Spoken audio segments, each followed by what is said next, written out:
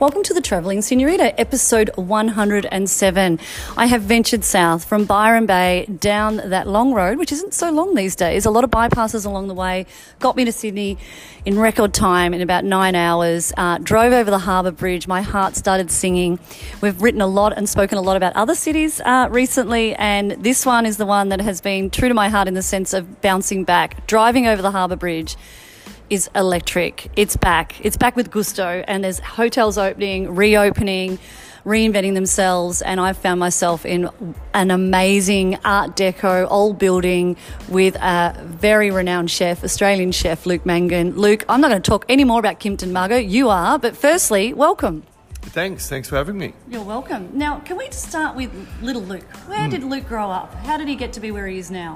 I grew up in Melbourne, Victoria, a little suburb called Forest Hills, and I fell into cooking at the age of 15. I did work experience for a couple of weeks and then found that was the best option to go become an apprentice chef when I got kicked out of school. So, Forest Hill is loosely based on Kathy Kim's Forest Lakes. There you go. You're talking to a Victorian girl. Right. That grew up, my crew would say in Frankston, but it was actually Mornington Peninsula. Yeah. But we're kind of in the same, we've got the same, stock in a way. Yeah. So, 15, where did you work? I worked at Two Faces restaurant in South Yarra, which was known as the best restaurant in Australia at the time. Wow. You started there at 15. Well, yeah, I was lucky enough to do the work experience there, and then a few months later I got asked to leave from school because I was not good at school. I spent most of the time outside the classroom than I did in, and I felt that was probably the best option for me. That doesn't make you not good at school, does it? It just means you didn't want to do maths. Or English, or geography, or anything like that. Well, you just wanted to play sport and get your hands dirty? No, I just couldn't sit still. It's probably defined as ADD nowadays. They didn't. They didn't diagnose us back then, did they? No. We're actually sitting in your beautiful you. restaurant. Yes, we're just getting delivered beautiful coffee. And so we've got a bit tea. of we've got sound effects, which is really good because we're going to be talking about this towards the end. Thank you of the podcast. Yeah. It's interesting. I probably had a similar thing going on with the ADHD, undiagnosed, but I would see it as creative and abstract and wonderful. Yeah. But maybe we weren't nurtured in school institutions. So you decided to go and be a chef. Well, yeah, I didn't have much choice. I mean, it was my father sort of put it on me to, he was going to put me in another school, or I had to go do the apprenticeship, and I had to finish my apprenticeship there. So I had some rules and guidelines from my parents, which were great, and thankfully I finished my apprenticeship there. But why food? Why not like plumbing or electrical? I wasn't that kind of way. My mum was a great cook, a family of 7 boys. This is a 107 podcast, 7 boys, so there you go. Wow. So mum was a great cook, very homely cook, lots of food shared in the middle of the table, very middle-class family. But I'd cook and make bread with mum and cakes and soups and things like that. Were you one of the only ones out of the 7 that was doing that? Yeah, I had another brother who was a chef also, so he was in hotels. So that sort of, got me into it. And descendants, right? Scottish, Irish? Not that we know of. The Irish background, the Mangans, yes. Yeah, but the name yes, like that. Great. So you started baking bread with mum at a ripe old age of... About 13, I reckon, and bread and cakes and soups. And, I'd wake up in the morning and mum was straining a chicken stock that she'd made that was cooking overnight, and you could smell that waft through the house. It either interests you or it doesn't, though, doesn't it? Yeah. So you picked that up? Yeah, well, the food mum's cooking was always fantastic. Her mother's cooking was always amazing.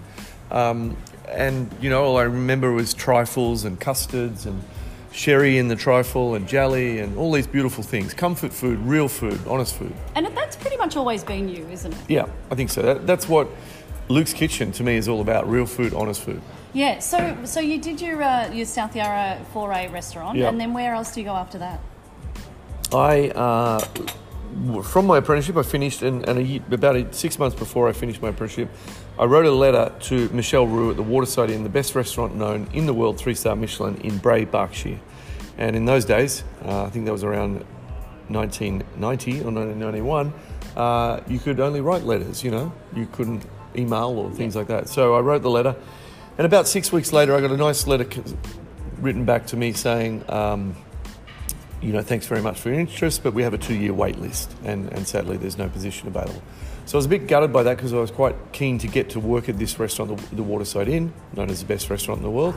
And so what I did, I went and spoke to my mum about it, blah, blah, blah. We decided that we would ring the restaurant, the Waterside Inn, late at night, and from Sydney, from Melbourne, and then I rang. Can I be put through to the kitchen? They put me through to the kitchen, and to my surprise, that morning Michelle Roux actually answered the phone in the kitchen. And I stated who I am. He remembered my letter and remembered writing back and said, look, thank you, but it's still a 2-year wait list. So I decided, something made me click, and I just said, what about if I come over in 6 weeks and I work a month without pay, and if I'm any good, you give me a job? And he goes, great, we'll see you in 6 weeks. Initiative. Wow. How old are you at this stage? I was 20, I think, 19 or 20. And to be honest, so I went over there on that first agreed month without pay. My first day of work was my 21st birthday. Right. May 6, 19. What are we talking?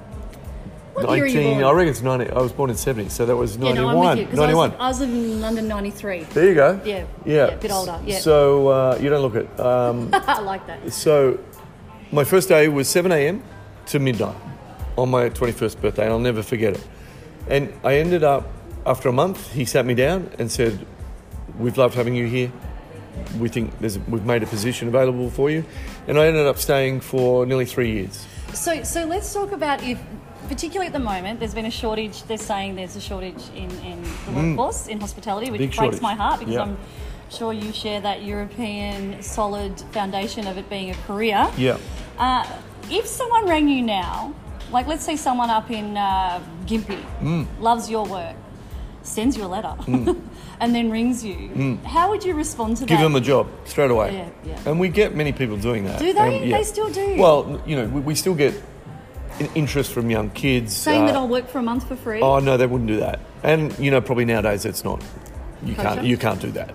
Right. Yeah.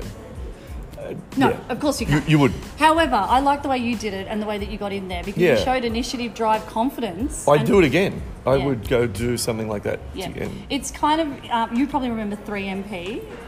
Yeah, the radio station. Yeah. With Darren Hinch. Yeah. I did work experience down there when I was 16. Great.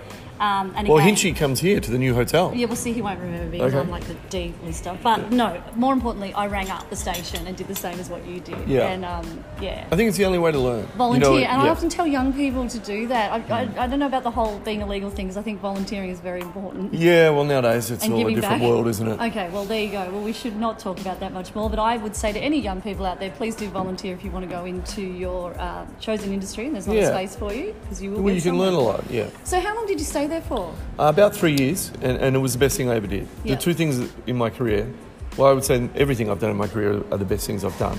Sure, I've made mistakes, but doing that apprenticeship, going to the Waterside Inn, and spending 3 years with Mr. Roux, who we became great friends, and sadly he passed away about a year ago. Yeah. But we were still very much in touch, and he was a great friend. Yeah, right. And so what did you learn from him? What was some of the... Discipline, technique, motivation, inspiration, flavours, food, just everything, and common sense. And he was, where Herman Schneider at Two Faces was a very dedicated chef with all those attributes, Mr. Roux, Michel, was a chef that was a showman as well. He taught me how to enjoy the customer, be out in front with the customer. It's not just about food, it's all about flowers, lighting, music, wine, ambience. Yeah, because I've done a few chefs on the podcast, as you know, but like some are quite, Reserved. Introverted, love being in their space. Yeah. Others are really good. I've got a gorgeous Spanish chef that I've worked with for a long time, Chef Pepe, and he just gets out on the floor, cooks the paella out on the floor. His heart sings speaking to people. And we often talk about that movie Like Water for Chocolate. Yeah, I love it. And I'm sure you strike me as someone, because you were cooking with your mum at such a young age in a homely house, by the sounds of it. And then you've just, I guess, threaded that through your restaurants. So people can talk to you and say, look, "G'day, I'm more out on the floor now than I am in the kitchen, because I've got a chef who's been with me for 18 years who runs Luke's Kitchen. So I have total faith and trust in him, and I'm lucky with that. Yeah. Yeah. And so, how did we get you back to Australia? Do you want to talk about anything else you were doing overseas? No, before? after Waterside Inn, I went and worked with Rolly Lee at Kensington Place, which was a great restaurant. Yeah. It was a lot more casual from Waterside Inn. It was like a big French brasserie, 200 seat. which probably gave me the skill and knowledge to open Glass Brasserie, which is a 240-seat restaurant 17 years ago. Yes. So, you know, that training, those foundations were incredible for what I've done. After, I think, nearly 18 months with the Rollie Lee, I came back into Australia, went straight back to Melbourne, did 3 jobs in a row, that 3 restaurants closed down within 6 months. Wow. And at that stage I was thinking, God, maybe cooking's not for me, because I was sort of head chef or sous chef. And I was pretty young at those times. I think I was 25, 26, whatever, no, 20, whatever I was. I was young. And I was getting a bit, you know, down on the industry, Jaded, I guess. Jaded is the word, yeah. Then luckily enough, I got a job with the great Mr. John Hems from Maryvale Group. Right. And I was offered a job to open Hotel CBD on the corner of King and York Street, which I think opened in 94 or 95. And there was a bit of a process to get that job. However, I got it, and that, again, was the best thing that happened to me. So Mr. John, Justin Hems' father, who sadly has passed away as well, but he created an empire for you know, the Maryvale Group, and he gave me that opportunity in Hotel CBD, which we opened, and I think I ended up staying 5 or 6 years. And we were very lucky that we got great reviews. I was just back from England and doing great food that, you know, I was taught by Mr. Rue, Rollie Lee, and etc. And we were in a great, beautiful building. You had the backing. I had the backing, yeah. Yeah, and so was it hard to leave Melbourne? I was a bit down in Melbourne because those 3 jobs had sort of fallen in a hole. And it's probably winter, dark. Yeah, exactly. and it was probably, this was my last shot. And if that wasn't going to work with Mr. John, who knows what would have happened. What years did you leave Melbourne? Do you remember? Well, I think Hotel CBD must have started in 94 or 95 from memory. Because I left Melbourne in 98, similar, London, Melbourne, and then dark, gloomy, you know, just got to me one day, and I was similar sort of journey. I'm not a chef, obviously, but other media things that didn't work out, and I went bugger it, got an offer to come for a job in Sydney, and I haven't been back. Yeah, right. And I progressed further north, but I met my husband, had children here, blah, blah, but you're a Melbourne boy. Yeah. I'm a Melbourne girl. There you go. Who do you vote for? Sydney Swans, who were South Melbourne. Oh, you're lucky. Because we followed South Melbourne in Melbourne. And then they followed you to Sydney. Yeah, there you go. I'm Bombers. We still get along. And I'm a Swans ambassador, so that's even better. Oh, I love that. Great. Yeah, you can take the boy out of Melbourne, but not the Melbourne out of the boy. But you're very entrenched in Sydney now, in a good way. People know you, I mean, around Australia, but you're very known in Sydney. Yeah. And that is because of Glass, I guess?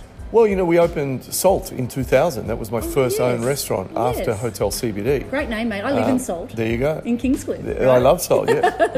One of the best chefs in the country. Steve Snell is up that way. He's a mate of ours, isn't he? There you go. He's a good bloke. There's our connection, yep. So Salt opened in February 1999, my first restaurant in a boutique hotel of 40 rooms called the Kirkton. And that was all happening, wasn't it? I remember when that opened, because I just moved to Sydney. Yeah. And the Kirkton was the first of its kind. It was. That boutique. Yep. Art Deco. 100%. Schmick. Yeah, it was schmick. Ian Halliday designed. The restaurant was stunning. Interesting because of where we're standing now. Yeah. But let's go there I was later. going to come back to that, yeah. So we opened at the right time because the Olympics were coming. Yes, and of course. Salt when it first opened, got an amazing reviews and things like that.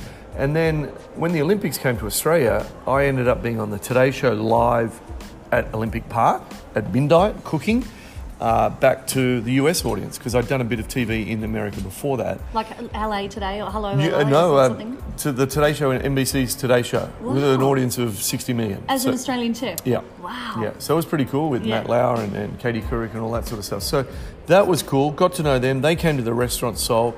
All the Olympians would come to the Salt restaurant, coming with their gold medals. Baz Luhrmann lived behind the street. We did Tom Cruise's birthday party. We did Nicole Kidman's birthday party privately, exclusively.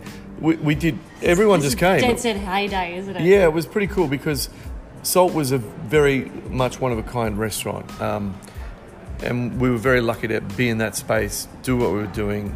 And doing the right thing at the right time, I guess. What were you trying to do with Salt? No idea. I was young. I opened Salt at 29. I just wanted to create a great restaurant, a great experience.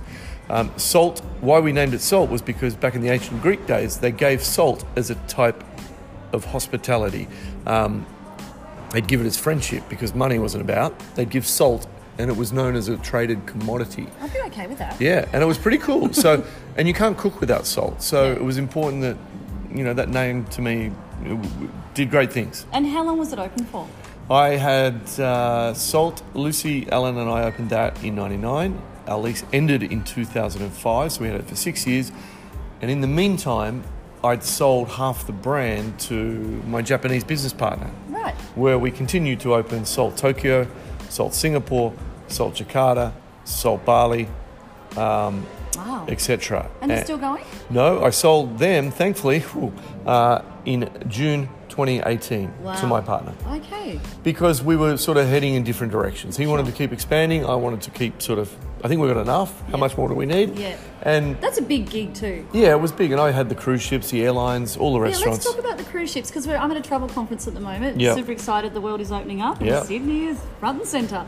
So we were talking about the cruise ships. We were like, okay, no one's talking about them. When are they coming back? Yeah. What's your thoughts on that, firstly? And what were you doing on the cruise ships? Well, in about 2010 or 2009, I was approached by P&O to put a restaurant on board one of their ships. It wasn't my first reaction to say yes, because P&O didn't have the greatest brand, and I was a bit worried. So originally, straight away, I said no. understand that. Yeah. But then Stura, the CEO of Carnival, caught up with me and we had a chat, and he told me his vision that he wanted to change dining and fix cruising up and blah, blah, blah. And I loved this guy, and I thought, this guy's cool. And to this day, the 11-year partnership we've had, he stuck to his word. He modernised things, he changed things, and he kept to his word that I could have free reign in my restaurants, own kitchens, bring in different produce and things like that. So we have been very lucky to have probably 11-year partnership, and that has been amazing. We've got 2 new cruise ships coming, well, hopefully this year if cruising comes back. But over the last 2 years, it's been a pretty depressing sight for a lot of people in business. And the roll-on effect for cruising, which employs 18,000 Australians cruising in Australia. It's a $5 billion turnover business to the economy. And yes, things happened with COVID, but I think everyone's learnt from that, and it can be bigger and better. Yeah. I love the way your connection with the meeting with the gentleman. Stura? That was where you went, this is a partnership. Yeah. You strike me as someone that goes from the vibe of the other person. 100%. You've got a partnership, to me, is not all about what I want, me, Luke. It's also what you want to do with the partner, and you have the same vision. Don't go into a partnership if it's all about you.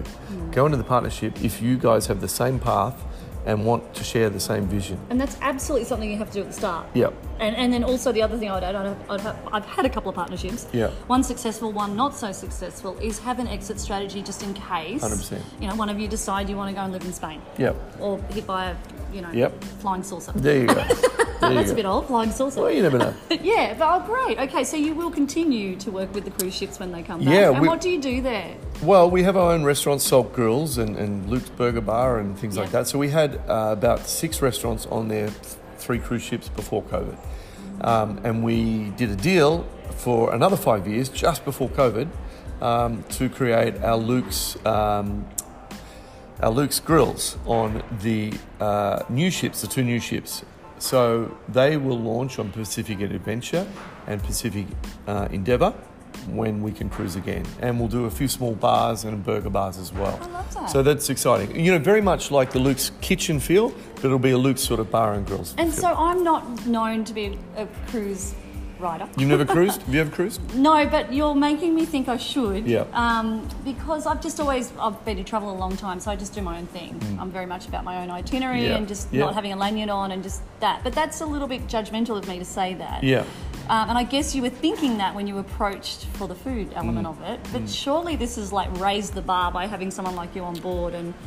Because I don't do buffets, put it that way. I don't do big... You know what? Either do P&O Fatty now, but buffets. Yeah, either do I. But we have an individual restaurant on a cruise ship, like we're sitting in this hotel here, the Kimpton. Our restaurant is just attached on a cruise ship. Own kitchen, own cool rooms, own menus, etc., etc. Yeah. That's what that guy, Stura, gave me in that meeting all those years ago. Right. And stuck to his word. Yeah. And we've been it's been a really successful partnership, hence signing another 5 years. Yeah, wow. And launching these 2 new cruise ships that are coming up. So how do you? Well, you're not cruising. You're not out there cruising. I just love hanging cruising. out. I love cruising. You said that 3 times. Say it one more time. I love it. How do you have to find the time to curate that? Well, you just do. Team? Is it team? It's all about team. It's not all about me. I've got one chef. Thankfully, I've just been able to bring back 2 weeks ago because we can see light at the end of the tunnel after COVID. Yeah. Sadly, we had to put off a lot of staff when COVID started, as everyone did.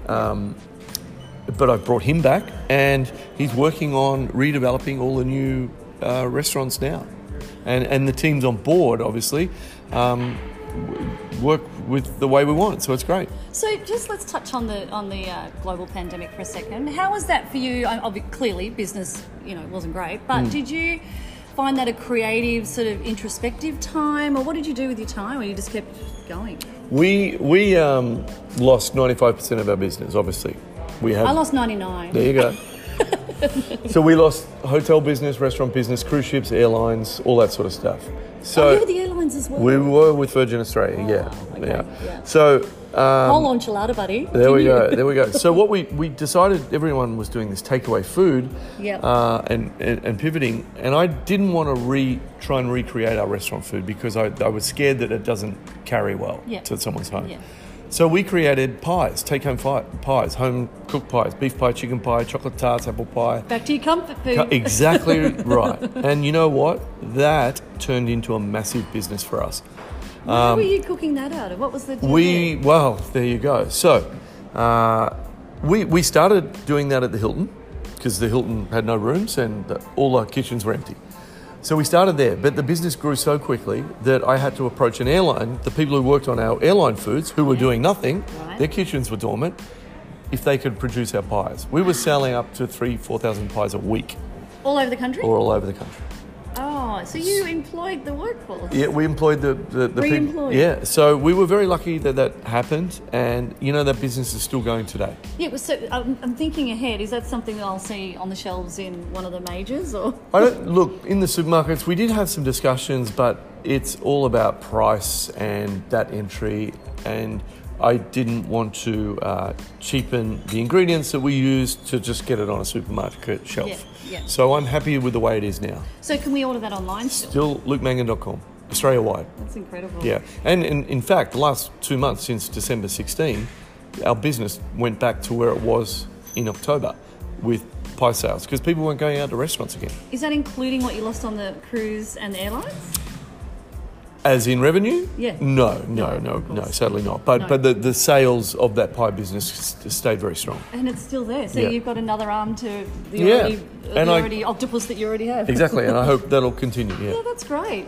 So let's fast forward because there's so much going on for you. Touch on glass. Yeah, 17 years. Boy, how lucky are we there. One of the most beautiful hotel dining rooms in Australia, along with this new Luke's Kitchen. Glass is... been at the Hilton and I don't know, we're just so lucky that deal. This is how that deal happened. When I had Salt, the original Salt, they approached me. And by the way, we opened the Auckland Hilton in 2003. But that went really well. So they approached me for the Sydney Hilton. And I said to them, look, not sure I want this because I don't want to do a hotel restaurant. I want this to be a separate restaurant that happens to be in a hotel. And they said, well, that's kind of our vision. We want that too. Because they admitted we don't run restaurants well. We do accommodation well, but we don't do restaurants. I'm hearing this so much more these days. And, I said, okay, well, if you agree that this glass becomes our restaurant, not your restaurant, we do the way we want to do it. And they said, it's your restaurant. And again, same vision, same partnership, hasn't changed in 17 years. And it's going strong? Still, to this day. And managed to go through the We were very lucky to get through COVID. I mean, it was touch and go there for a while for everyone, as I'm sure.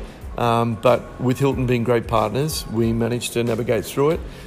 They let me use their kitchens, their hotel kitchens, to get through the pie business. I love this story. So it was pretty cool.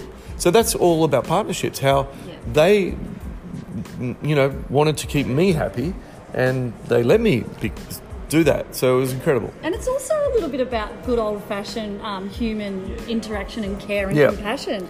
Yesterday at this conference, Ida Buttrose spoke. And, like, what a woman to learn from, Yeah. you know. And she just talked about But that. Ida buys our pies. Does she? If you see her, ask her how she enjoys the Luke Mangan pies. I will indeed. But she talked about that old-fashioned, you know, interaction with humans and just hanging out, basically. And it was Yeah. just, I just found it, from a woman of her stature and age, Yeah. and you and I come from that sort of middle age where it's like, you know, we did write letters Yeah. and send them. Yeah. It's no different from the Hilton going, hey mate, Luke, you need the kitchen, Yeah. bang out some pies. Yeah. Shouldn't it be that simple? Yeah, it should be. I think smart business people get it.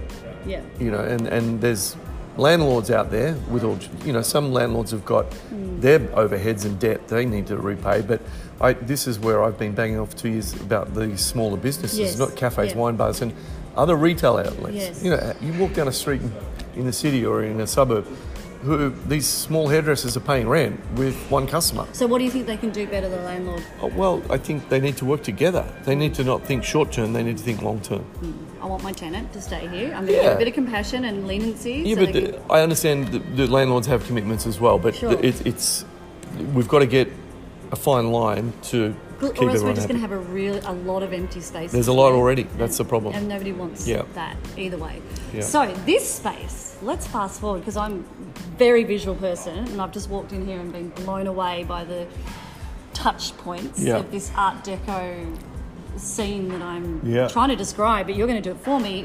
Where are we? Where's We're this in building? the 1930s built building, and it used to be the Waterboard on the corner of Pitt and Bathurst Street. It's now called the Kimpton Hotel, and it's a pretty incredible building. We're very Art Deco, beautiful rooms, 172 boutique hotel rooms, and we do all the food and beverage, from room service to the cafe, which is called the pantry. We've got my Luke cellar over in the far corner, our bar. That's your cellar. That's my cellar. I was just chatting to the barman over there. Good. He Would doesn't you- have ink gin, by the way. He will, after this, because it's one of my favourite gins. Okay, good. So our cellar, and which you can dine in and have exclusively, Art Deco bar and the lobby. And then our Luke's Kitchen, which seats 160. We're sitting in the casual bar area, which you can come in at any time of the day and have oysters and glass of champagne or whatever. Or you can have the restaurant menu in the bar area as well. I feel like I've stepped into New York. It's pretty cool, and you should see it at night when the lights are down low, the music's up loud, and we're just fine-tuning things. We've been open... A week? Actually, well, we opened officially Monday night, but last night was our official a la carte night. Wow. Yeah, How'd it go? It went great. Yeah. We're limiting to 50 covers every night Smart. to get things under control. But sadly, we can only do 3 nights a week because that's all the staff we have. Right. If we had more staff in the country, we could open more. It strikes me as you're someone that will be able to get the staff. You will get staff. Oh, we will eventually. Because of your reputation and who you are as a person. Yeah. I'm sure there's a few people hanging around, right? Sure, we'll get them, but, you know, we are where we are. Everyone's in the same boat. Or have they all moved to Byron Bay like the rest of us? I might move there too. Heard it on the street. Now, just before we go, Kimpton. Let's talk about Kimpton Margot. What a stunning name, by the way. Yeah. It's IHG's first foray into Australia? It is, and it's... Look, beautiful hotel. Started in the 70s in San Francisco, California. Wow. And I think it's over 80 hotels around the world. I've stayed in them before, and it was... How we partnered was we had the original Luke's Kitchen in Waterloo in a beautiful warehouse space, and the IHG group started visiting Luke's Kitchen during lockdown and loved the space, and I ended up selling Luke's Kitchen to John Winnings, the appliance guy in Dank Street, Waterloo, and he's now converted that space into a Japanese-style restaurant, which is really cool. What's it called? I'll come back to you on the name. That's all good. Yeah. But he's done a great job there, and he bought that space off us. And then we about 12 months ago, we did a deal with IHG Kimpton to do this Luke's Kitchen here. So this has been in the pipeline for a while, but under wraps, obviously. And yeah, it's been a beautiful transition. And so you'd stayed in... Kimptons around the world, San Francisco, but it's not New York. necessarily known in Australia, right? No, this is the first brand, and they're planning to do Melbourne and Brisbane as well in the future. And let's hope Luke's Kitchen joins that ride. I think that's going to happen. I Yeah. can tell. I can feel it. Yeah. Wrap Kimpton Margot in some words for me. What is Cool. it about this hotel? Cool boutique, you know, it's do whatever you want when you want, but it's just there's no saying no to a customer, you know, and that's the same in my philosophy with Luke's. Any restaurant, actually, give the customer what they want when we can, if we can. And they have the same philosophy. I've just stepped out of a meeting where we're doing the 7th floor, which is a rooftop bar and grill, which is going to be amazing, and we hope to open that in September. Gorgeous. So that'll be pretty cool. So it's all these amazing points that the hotel do. It's like that partnership. We're on the same path. We have the same vision. Cool, slick, trendy, not too trendy, has some authenticity there and some creative charm, you know, old school charm. Like attracts like. I didn't know any of these sides to you. I knew a little. I met you with Snowy, but probably had a bit to drink that day, had I? Yeah, there was a Sunday. So I feel as though you're all about the partnerships and the people, and just, you know, interacting and being around human beings, not just a cook. I do like my own space, but to me, restaurants are all about that. It's exactly what you said. Hospitality, and that's the business we're in. And I think sometimes some people forget it, and chefs who I've hired or worked for or whatever. Restaurants are not just about food or the ego of a chef. Because when I was a young chef at CBD... God, you would have dealt with a lot of that. No, but I had a massive ego. It was all about my food at 25. You know, I was king of the world. That was before the bloody MasterChef and all that stuff, Yeah, right? exactly. But, you know, I always thought it was about... You were king of the world before television. I thought I was. But I certainly wasn't. Restaurants are about flowers, music, lighting, wine, the team, the service, the package... Yeah. Not just the food. And that's an important lesson for any young chef to understand, I think. Yeah, great. And you teach them that. So I always I try to. Yes, I'm sure you do. In a nice way. Yeah. You don't yell and scream and throw pots and pans. Gordon who? Who? Exactly. Luke would never do that. He's a good old Melbourne boy who barracks for the Swans. Swans, there you go. South Melbourne even. Yeah. So, finishing up here, I always finish my podcast with who and where around the world inspires you. You don't have to, you could say Mother Earth and... No, well, I travelled well before this, but as everyone. Who? A person and a place. Well, the place would be probably... I'm lucky to go to Positano every year and the south of France, Saint-Tropez every year. Beautiful. Up until this.